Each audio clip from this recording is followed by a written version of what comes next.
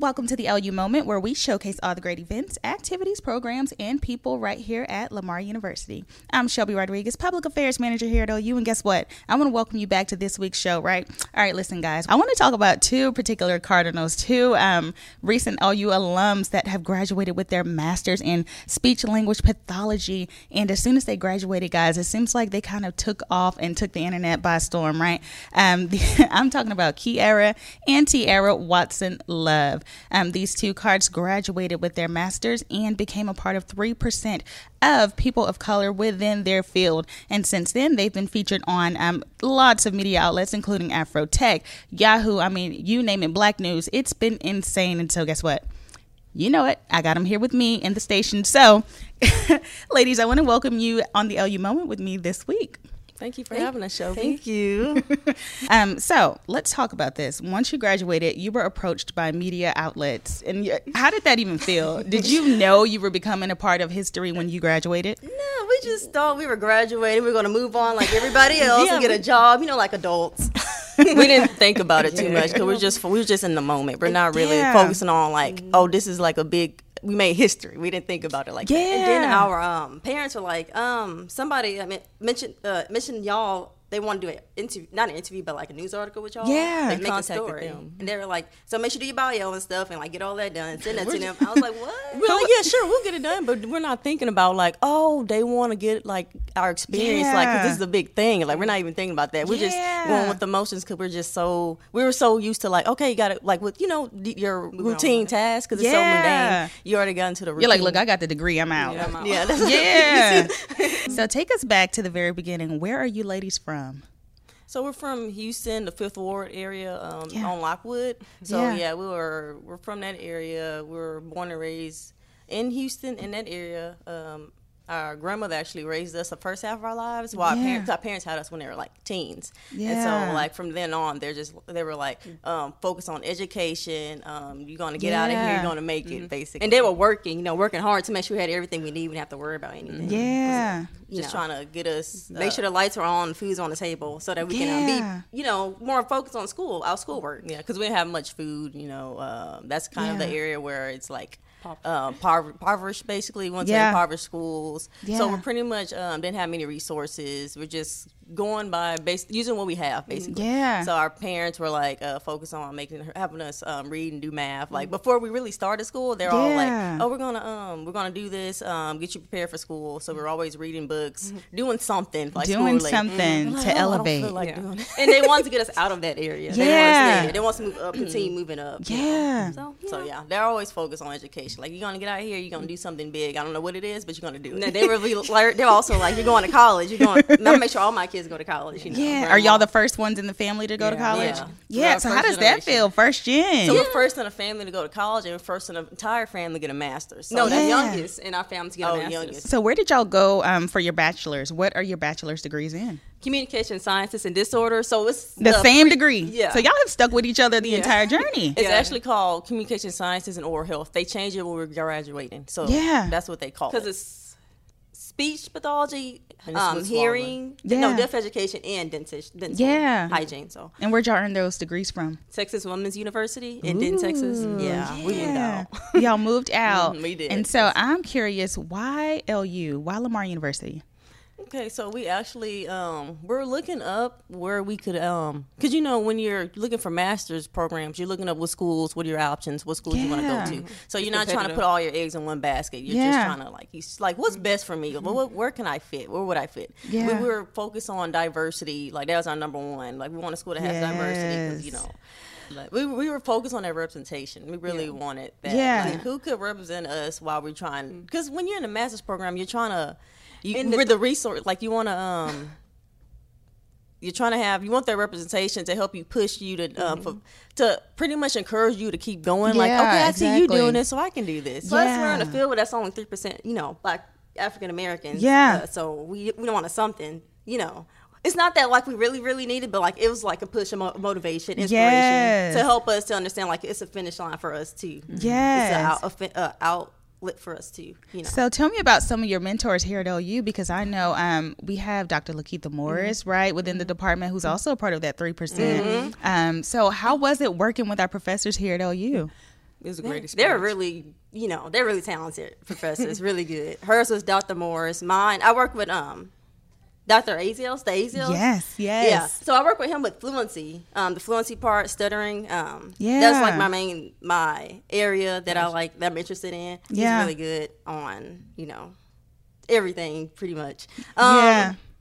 They make sure that you know exactly what you're doing before you leave here. Yes. And I was like, okay, this is the field for me, the school for me for this field. Because I want to make sure that I'm prepared before I leave here to do everything that I can for my patients and clients that I'm seeing. Yeah. So, yeah, with Dr. Lakeitha, I work with Dr. Lakeitha Morris and Dr. Monica Horn before she retired, or no, before she left. She didn't retire. But yeah, it was good working with a professor who's African American in the field of research. Yeah, so that was both of y'all did research. Yeah, we both did research. So it was great working beside her, seeing how she does research. Because I did the research assistantship, and I did the guided research project. So it was good to see how that process goes. Because I was always curious about the PhD process. And we also did research in our undergraduate program too. What kind of research? So we did deaf and hard of hearing. We want to work in that area. Social justice. Because it was with the police officers. So the communication between police officers and deaf and hard of hearing individuals, how they interact with each other. Yeah. Like if they get pulled over. We see that there's a barrier of communication because they can't hear and they don't have a way to tell the police officer that they can't hear or that they have a hearing impairment. And so what the police officer sees, they see resistance. They see them not cooperating with them. So they want to arrest them. But what the issue is that they can't, hear. They can't really tell them that, and they may want to pull out like a card or something to try to communicate that with them. So we want to shine a light on that. Yeah, through your undergraduate research. Yeah.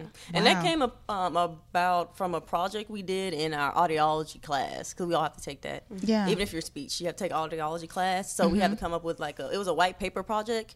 And the idea came about when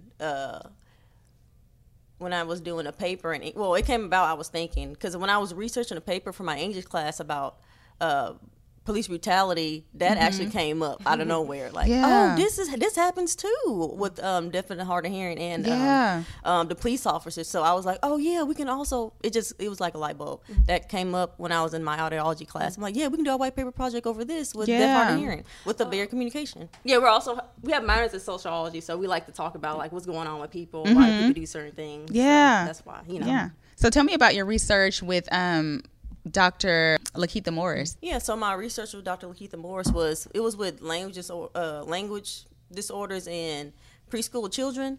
So pretty much it's called Successful Stories. So it was really cool. So it was talking about early reading, or helping children develop reading skills before they get into preschool or start school, or while they're in school. But we wanted to focus on a preschool population, and then parents. That's right. With parents, how do parents read to their child, or are they encouraged to read to their children, or do they So we were my project came about when I was thinking like, okay, maybe these parents' beliefs might have an impact on children's beliefs about reading, because if parents' beliefs about reading, if they're positive or like reading, it might impact, and their child might actually enjoy reading. But if the parent doesn't enjoy reading, the child might not enjoy reading either. Yeah, might not be inclined to. So that was really cool. I enjoyed doing that one. That's what sparked my interest in doing further doing research in language disorders with children and parents. Yeah. What about you, Tiara? So my research is with Dr. Michael Aziels. So there was two of them. Dr. Jamie Aziels, she does like aphasia. I did work with Dr. Michael Aziels. He does stuttering. Yeah. Stuttering clinic. So what I was going to do with my research at first was I was going to research children and adults, their experience as a person who stutters. Yeah. And I was also going to research people who didn't know anything about stuttering. Yeah. How did they react, or what did they know about stuttering at all? Yeah. What did they think of people who stutter? But Dr. Aziels, he gave me his research project that I was going to work with him with. He did cinema therapy. So basically what we were doing, we were working on, there are the adults that we talked to who stutter. We were showing them films of other people stuttering to see how they, before. So they have their own experience. Yeah. We want to look at their own individual experiences and see how those films affected their experiences. Because some of them never seen a person who stutter. They always feel like they're the only one. And I always thought that was interesting. I was like, oh, they never knew that there's other people out there like them. Yeah. So I thought that was interesting. We wanted to see how they reacted.